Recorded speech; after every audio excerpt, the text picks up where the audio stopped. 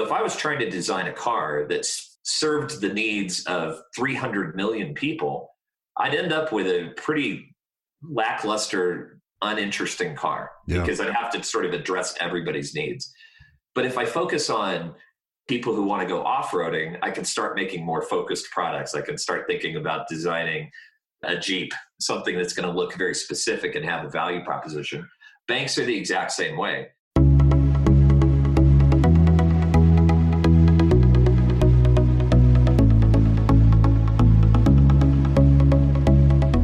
You're listening to Banking on Digital Growth with James Robert Lay, a podcast that empowers financial brand marketing, sales, and leadership teams to maximize their digital growth potential by generating 10 times more loans and deposits. Today's episode is part of the Exponential Insight series, where James Robert interviews the industry's top marketing, sales, and fintech leaders, sharing practical wisdom to exponentially elevate you and your team. Let's get into the show.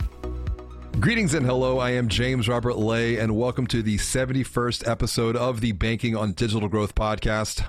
Today's episode is part of the Exponential Insight series, and I'm excited to welcome Jeffrey Kindle to the show. Jeffrey is the CEO of Nymbus, and he is on a mission to help financial brands delight members and customers with best-in-class digital banking solutions. Welcome to the show, Jeffrey. Thanks, James. Robert, it's great to be here. I'm a longtime listener and fan of the show, so it's a special privilege for me to be here talking with you today. Well, I look forward to learning from you as well, because you're doing such great work right now, a lot of great thinking. And as we start this conversation, looking ahead into the future, because the future is typically where I live. You know, I had a family member the other day asked me, so what is it that you do? I was like, I bring the future into the present moment to help people see what the opportunities are. So it's just not so scary. And he was like, that was deep. So as we, I think that's a great tagline. I hope to be able to share that someday. It's a great way to describe it. Yeah. And on your perspective, bringing the future, if you will, into the present moment, what are you most excited about right now? What do you see? Well, look, I think the way that I sort of view the world is I want to solve hard problems. I have something, I tell my team this all the time. I've lived this, I think, for the past probably 10, 15 years of my career, which is the market rewards people who figure out how to solve hard problems, not easy problems. And what that does for us is it's basically trying to give people the courage to think about, hey, I know that sounds really impossible. And I know that sounds, like a huge challenge, but what if it was possible? What if it was possible to go solve it? What would be the opportunity in the market? And the hard problem that I'm really focused on solving right now is I have a belief that the banking industry is we all talk about it in platitudes and, everything's being disrupted and everything's changing, and that's true.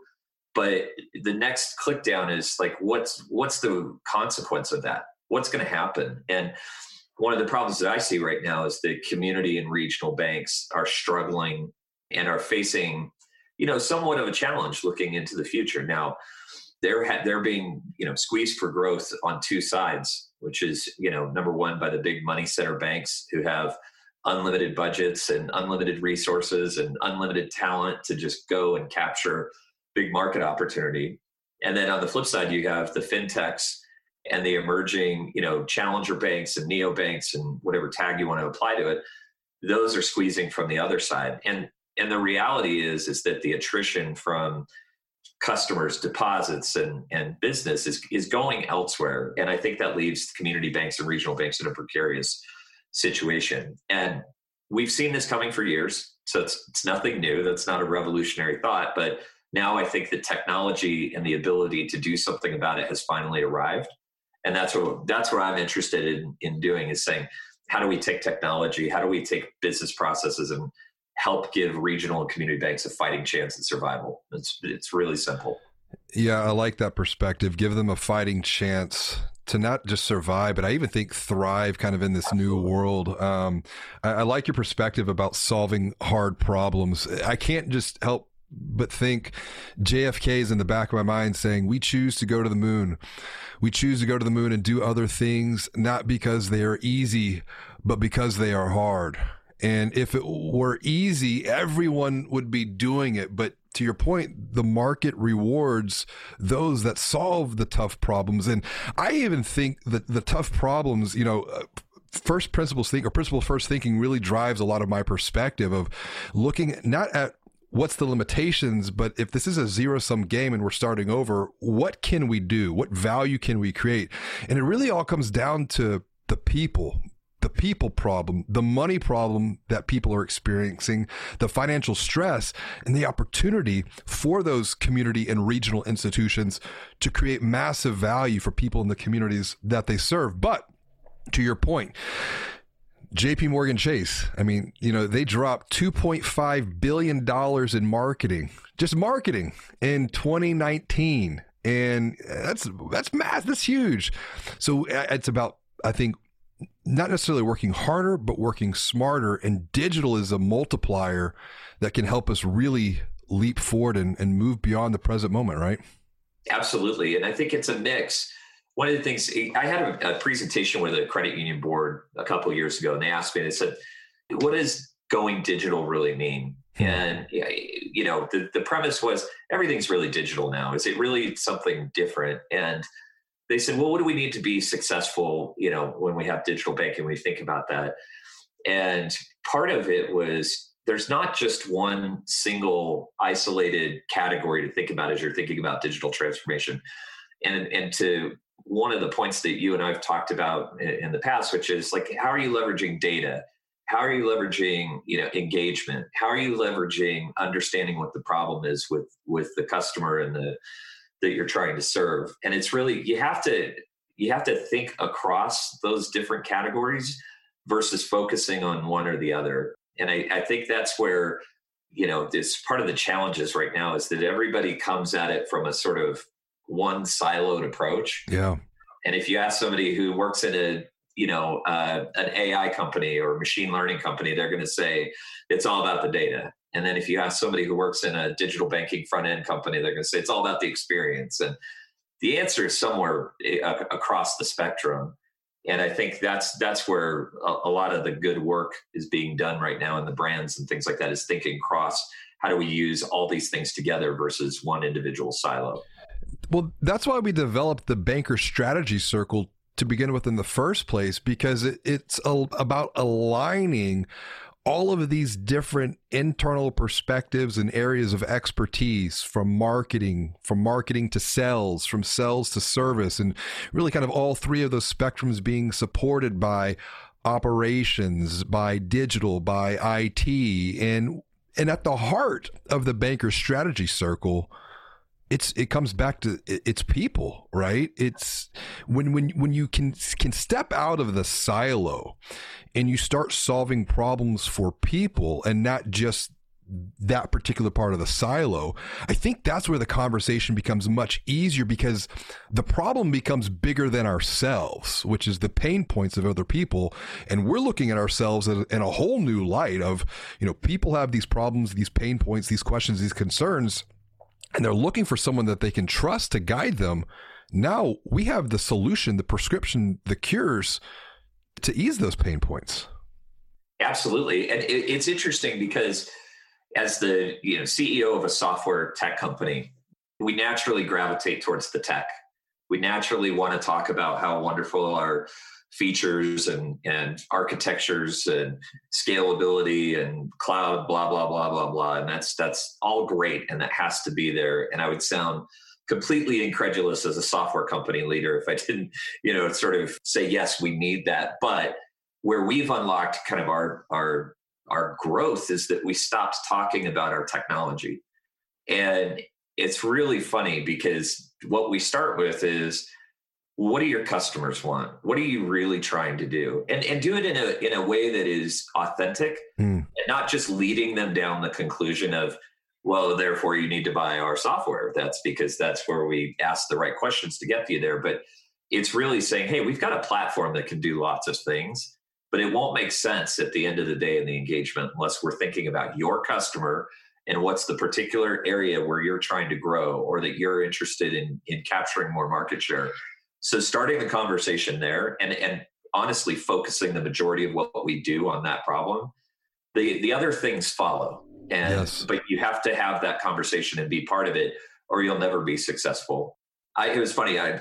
We recently moved to Colorado, and I took my kids out for their first snowboarding lessons. And we're sort of, I'm watching them go down the hill, and they've got an instructor. It's fantastic. But, it's sort of, they keep sort of navigating towards the things that they don't want to hit. And I reminded them, I said, there's this principle called target fixation, which means that you go where you're looking. And if you took driver's ed, or you've ever been on a motorcycle or anything like that, that, when the biggest thing that people make the mistake of is if they think they're going to crash into something, it's because they're looking at it. Yes. So you have to look to where you want to go, and then everything else will sort of just naturally follow. And that's my belief in leading digital banking and talking about that with customers, which is we'll figure out the technology solution on the back end, but let's look where we're going.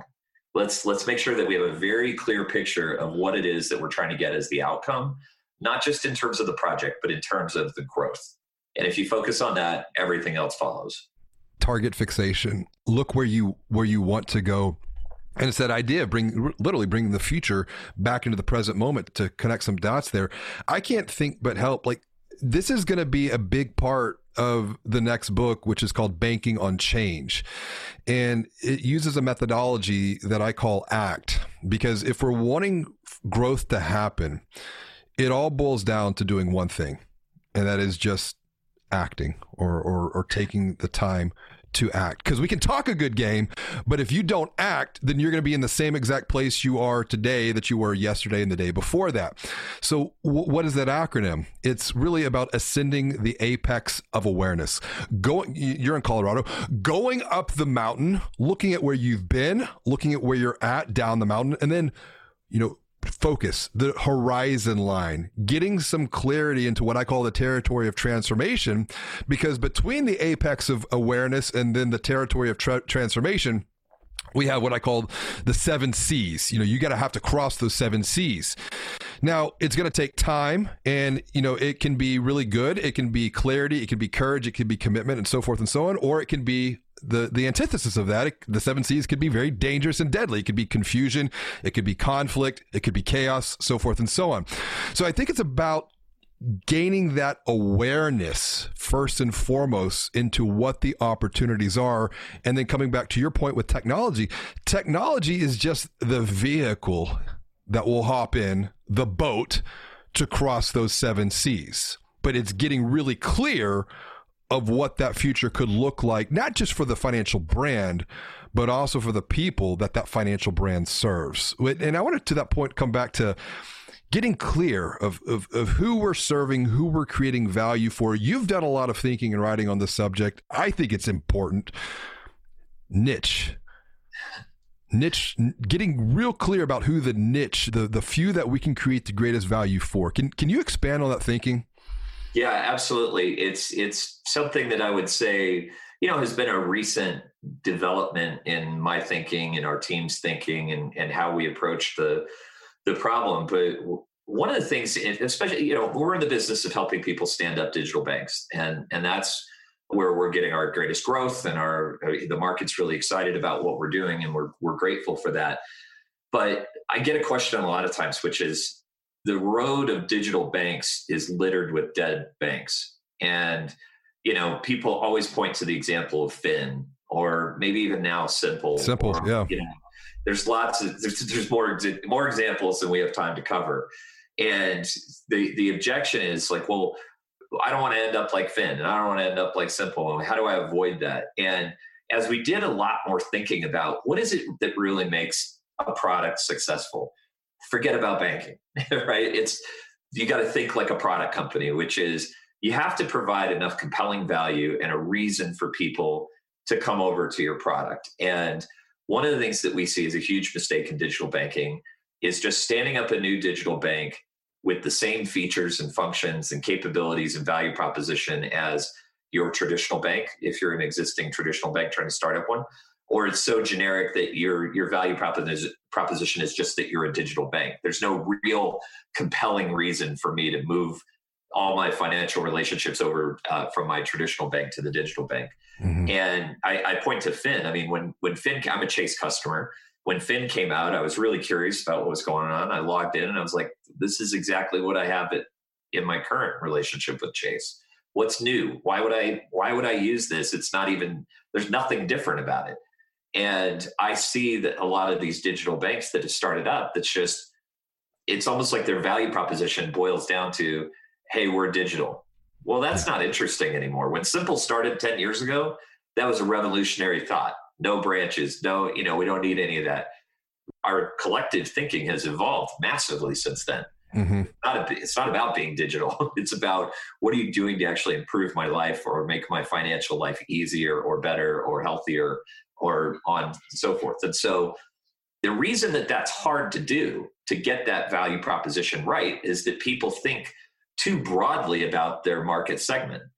So if I was trying to design a car that served the needs of 300 million people, I'd end up with a pretty lackluster, uninteresting car because I'd have to sort of address everybody's needs.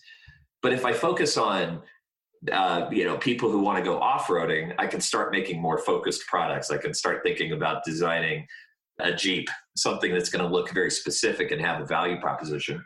Banks are the exact same way. If you think about your customers in this very broad 300 million population in the US, you're not going to have a hook. You're not going to have anything that's going to be compelling for those people to come over. But if I start focusing on a niche or a segment of the population, it actually allows me to get to a solution much faster that can be meaningful to them. You're echoing the words of Ben Soppet, who's the founder and CEO of Unify Money.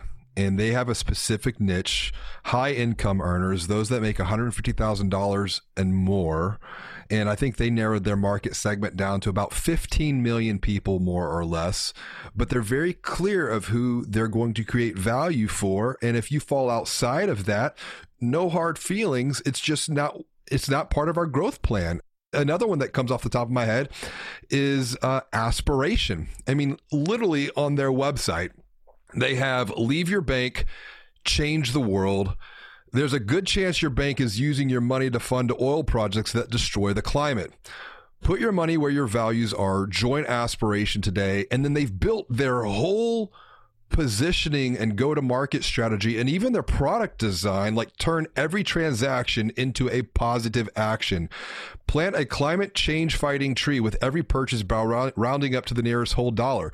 Like, they're not going to be for everyone, Aspiration, that is. And they've gotten really clear, though. So, yeah, this idea of how... Okay, I'm a CEO. I get what you're saying. I got some fears, though. Mm-hmm. Because it's like, well, I'm turning away all this other opportunity. How are you going to help me overcome those fears, Jeffrey? Technology has transformed our world, and digital has changed the way consumers shop for and buy financial services forever. Now, consumers make purchase decisions long before they walk into a branch, if they walk into a branch at all. But your financial brand still wants to grow loans and deposits. We get it. Digital growth can feel confusing, frustrating, and overwhelming for any financial brand marketing and sales leader. But it doesn't have to, because James Robert wrote the book that guides you every step of the way along your digital growth journey. Visit www.digitalgrowth.com to get a preview of his best-selling book, Banking on Digital Growth, or order a copy right now for you and your team from Amazon. Inside, you'll find a strategic marketing manifesto that was written to transform financial brands, and it is packed full of practical and proven insights you can start using today to confidently generate 10 times more loans and deposits. Now, back to the show. Well, I think one of the things that has changed materially is that even in the past 3 years, the cost, the energy, the time, the focus everything required a tremendous amount of energy if you wanted to start a digital bank or a segment or niche bank. So let's just rewind, to a couple of projects that I had experience with in my past life, helping banks start digital brands. Well, the challenge is that if you wanted to start a digital bank 3 or 5 years ago, you had your core processor over here. You had to pick a modern digital banking front end over here. And you had to pick a bill pay provider and a card processor and on and on and on. And by the time that you got everything that you needed together to start the digital bank, you had 15 to 20 vendors minimum involved in this. And there was this tremendous amount of complexity to bring it all together that, by the way, the bank was responsible for executing on, not the vendors. The vendors all played their individual role, but they weren't responsible for the whole project coming together and being successful. The bank bore all that risk. Yep. And what happened is that price tag turned into something that was $25 to $30 million. Honestly, the two digital banks I'm thinking of that I was involved with, it took 2 to 2.5 years, and it was north of, close to $30 million before they ever had one customer. Sure. Now the technology is evolving, and now that people are focused on solving this problem, you can actually start a niche bank for, less than $1 million. And so what we've done is we've made the decision much, much smaller and we've taken the risk off of the bank to make sure that everybody comes together and launches brings all the technology together. And we've taken on that risk, from our company perspective. And again, we're not the only ones doing great things out in digital banking. There's lots of great suppliers out there and great software companies, and we love that. But today, it's easier for a CEO to say, you know what, starting a digital bank is not risky anymore. Mm-hmm. It's not going to cost me $25 million. It's not going to take the 30 people in our call center, defocus them for 6 months while they learn a new brand and offer and product. So that's where we start. Yeah, and let's practically talk about that because, to build a physical branch location traditionally, $3, $4, $5 million. Yeah. Easy, and we're talking just, kind of average run of the mill, community branch, going to cost $500,000 to $750,000 operationally to keep that thing up and running. And you're talking about being able to do almost the exact same thing for a niche market. Do you see, because now that's almost like a branch in of itself. Is there a potential for an FI to have multiple digital bank brands focus around multiple niche markets? Absolutely. I think where the market has started, sort of had to get its head around was one digital brand. Yeah.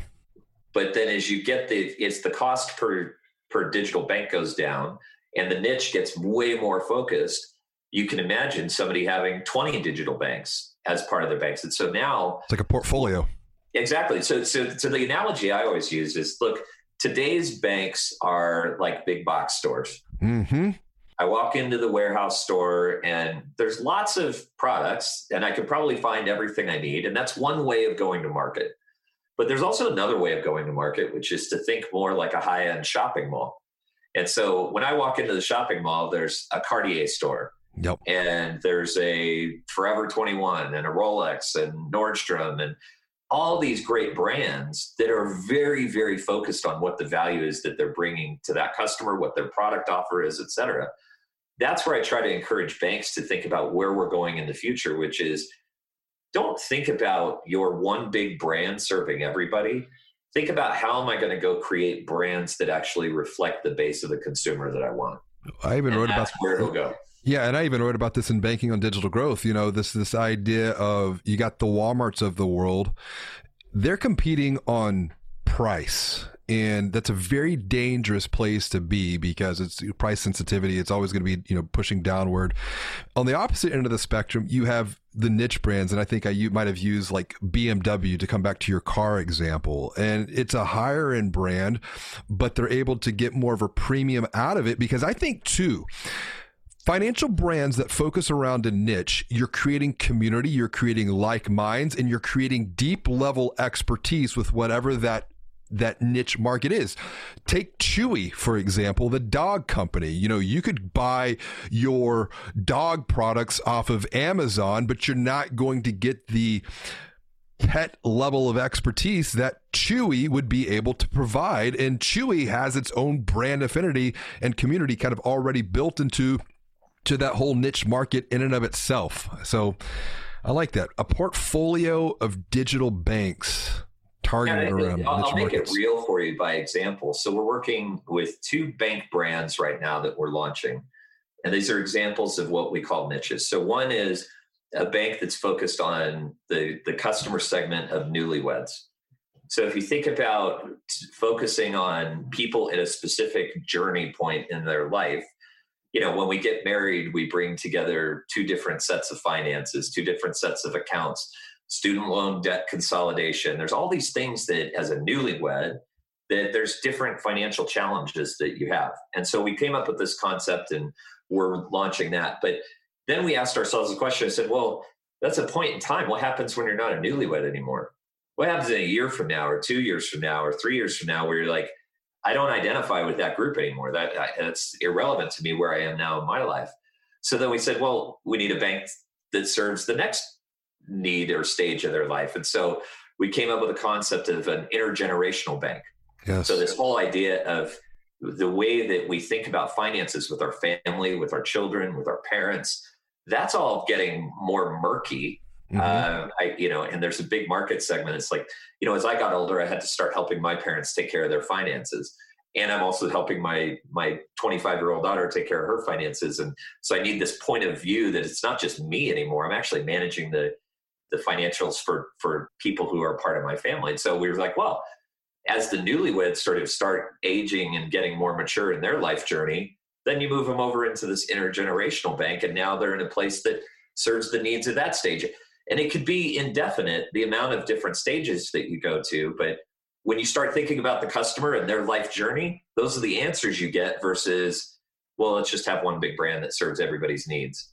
Yeah. And I think about like the newlywed perspective. My wife and I, we do marriage prep for couples. And if you're going to focus around a niche market segment, then you can go to others that serve that same niche market. For example, there's a brand called Prepare Enrich that helps marriage prep. Well, then you can have cross alignment with these other brands serving the niche market to co-create value for said market. And it's a multiplying effect of value creation across the board. So there's that like co-brand affinity opportunity that I see as well. I mean, this is a great practical example. Absolutely. And I think that's another place where bankers need to worry or be thinking about the threat coming in, which is, you've seen it. We've seen it for 30 years with airline, miles credit cards, right? Yep.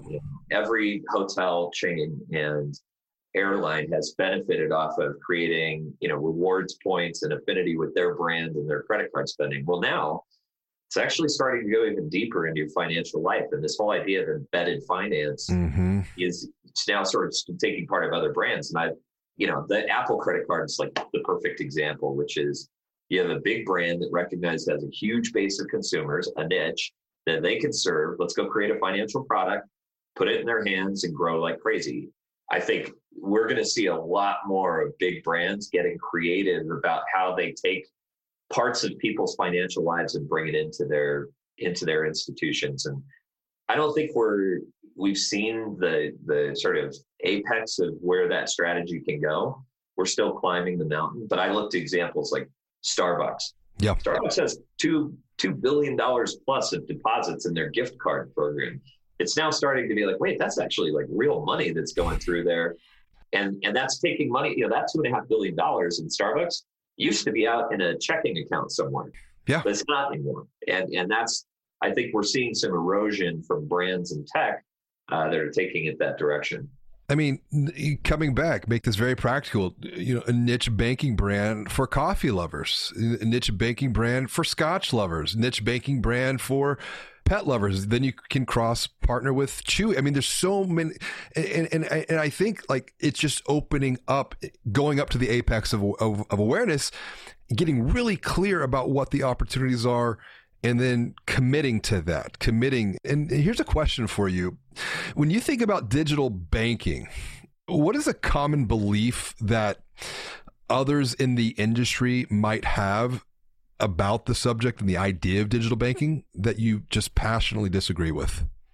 I think it's probably less than disagree with, but I would say that we need to evolve our thinking about the value of digital banking. And the way that I kind of see the journey that we're on, I think about digital banking in .0 stages because I'm in software and I'm trained to think that way. But, digital 1.0 was, basically providing access to tools through either online banking or let's say mobile banking when that started taking off.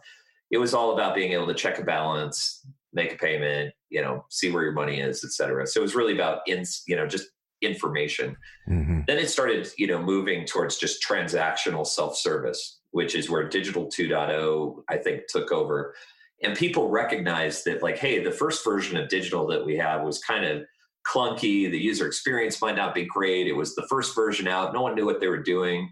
So then everybody probably 5 or 6 years ago got really super focused around the user experience, the user interface, making sure that it was this great experience like Netflix or, some other great digital brand. But it was still the features and what you could do with digital banking was still all around self-service. There was nothing that I could do to actually really, it wasn't focused around opening new accounts or having access to new products or thinking about growth. Yes. And now I think digital 3.0 is aligned with where, your thesis is for, the works that you've published and the themes that you talk about, which is now it's not just enough to have a great high fidelity looking app. CEOs of banks are going, wait a minute, I'm investing millions of dollars into my digital stuff. How's it actually helping me grow? And when I say grow, I don't mean taking call center calls away. I mean, adding new deposits, adding new loans, making things, grow in that regard. Acquisition. Yeah. And that's not been part of the theme yet. And so I think that as an industry, as software providers and as tech providers, we are behind the times in serving the banks where they need to be.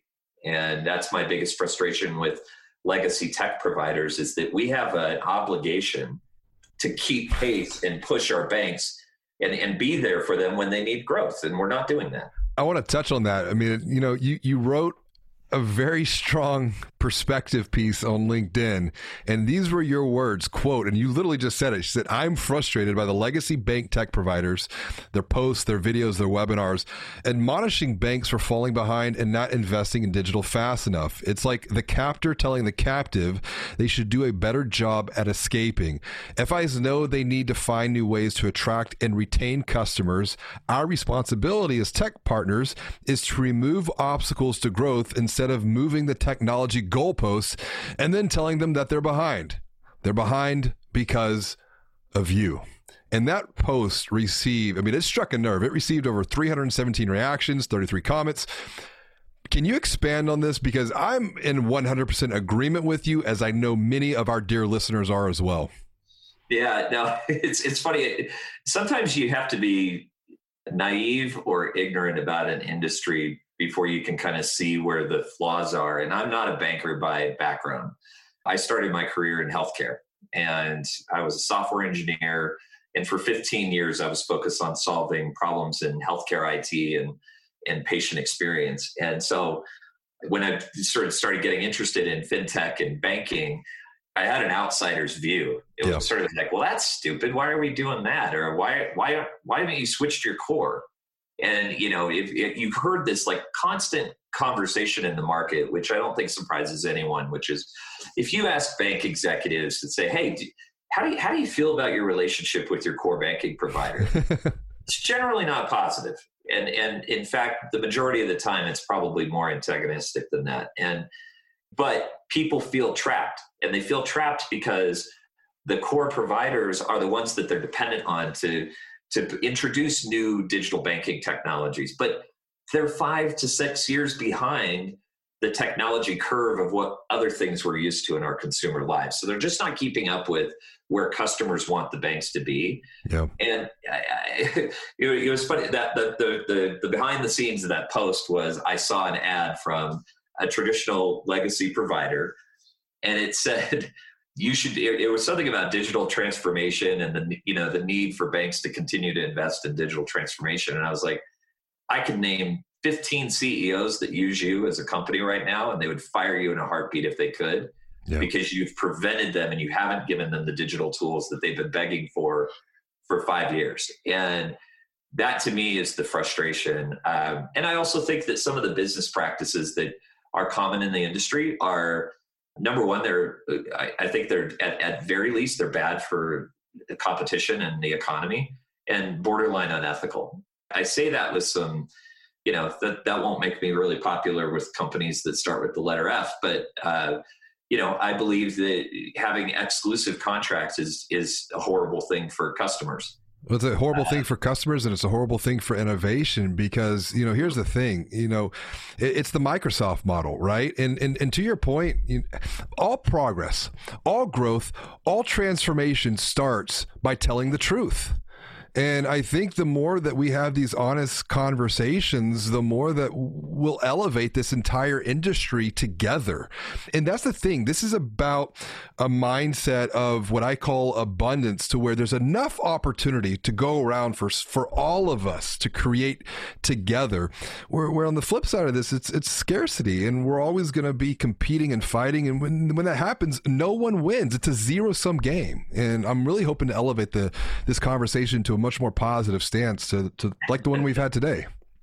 Yeah, I totally agree. I feel bad for a lot of the banks and the credit unions because they want to grow. They want to be awesome at digital. They want to have all these tools. And the problem is that they just don't feel it. They can't get those from the legacy providers at the rate that they need. And it was funny. There was another, I chuckle and I won't call them out, fully by name, but there was an advertisement I saw from a legacy tech provider, and the headline was, "We've simplified contracts. We've made it easier. We're not locking you into a long-term contract, or we're allowing you to pay month to month." And I thought, how funny is it that your lead message to the market about why you're great is that we're not going to screw you anymore? Yeah. And I thought that's some rich marketing and messaging going on there, when it's like, well, you shouldn't have been doing that to begin with. Why is that now like it's a positive message that we're not going to abuse you any longer? But I think that's the thinking of legacy providers. And look, they want growth. They need growth just like everybody else in the market. So they're searching, but they're doing themselves a disservice by looking for growth in contract terms and not in innovating and building new product. Well, I mean, it's the innovator's dilemma being played out before our very eyes, right? And I think the neat thing with what you're doing, and really your perspective, your background coming from healthcare, is there's so much opportunity. If you can fix someone's wallet, you can help them improve their physical well-being. If you can fix someone's wallet, you can improve their mental well-being, and because they're so interconnected. And I think that's the biggest opportunities that I'm looking at when it comes to just this idea of digital growth. And you mentioned this before. Let's not stop thinking of ourselves as bankers, but elevate our the value that we can bring to the world and to the communities that we serve. When we wrap up, and this has been such a great conversation, Jeffrey, I appreciate the knowledge and the insights that you've transferred today. One recommendation, if there's one recommendation that you could make to bankers and financial brand leaders, credit union leaders, what would that one recommendation be that they could commit to over the next year? That's a great question. I would say it's a pretty simple one. And it's think about your customers holistically versus just their banking relationship. And what I mean by that is, before somebody ever opens up their mobile banking app on their phone in the morning or during the day, they've opened up 15 other apps. They've done 15 other things. Think about what your product does in the context of their broader life versus just thinking about the particular transaction that you're trying to do with them. And that will lead you to understand your niche markets and how to serve and create longer term, sort of more deep relationships with your customers than what we're doing today. So, think about it. It's like, what happens when I go to Starbucks and I made a payment and now I've, gone onto a different app and now I'm in my banking app. Think about ways that you can bring all that together and fit in a contextual way in people's lives versus just, I'm their banker and this is what I do. And I think there'll be growth if you can figure out and truly understand the customer. If I could bring that back, put people at the center of all of your thinking, all of your doing, and really commit to putting the transformation of people over what I would just call the commoditized transaction of dollars and cents. 100%. Jeffrey, it doesn't cost you $1 to think about it. No, it doesn't. And if someone wants to continue this conversation with you, what's the best way for them to reach out, connect with you, and say hello? Yeah, LinkedIn, Nymbus.com. My email address is jkendall@nymbus.com. I love hearing from people, so glad to connect and trade more thoughts with anybody in the industry. All right, Jeffrey, thank you so much for joining me on another episode of Banking on Digital Growth. James Roberts, it's been a true pleasure. Love talking with you. Love hearing your ideas. So keep up the great work. Really appreciate it. As always, and until next time, be well, do good, and wash your hands. Thank you for listening to another episode of Banking on Digital Growth with James Robert Lay. Like what you hear? Tell a friend about the podcast and leave us a review on Apple Podcasts, Google Podcasts, or Spotify, and subscribe while you're there. To get even more practical and proven insights, visit www.digitalgrowth.com to grab a preview of James Roberts' best-selling book, Banking on Digital Growth, or order a copy right now for you and your team from Amazon. Inside, you'll find a strategic marketing and sales blueprint framed around 12 key areas of focus that empower you to confidently generate 10 times more loans and deposits. Until next time, be well and do good.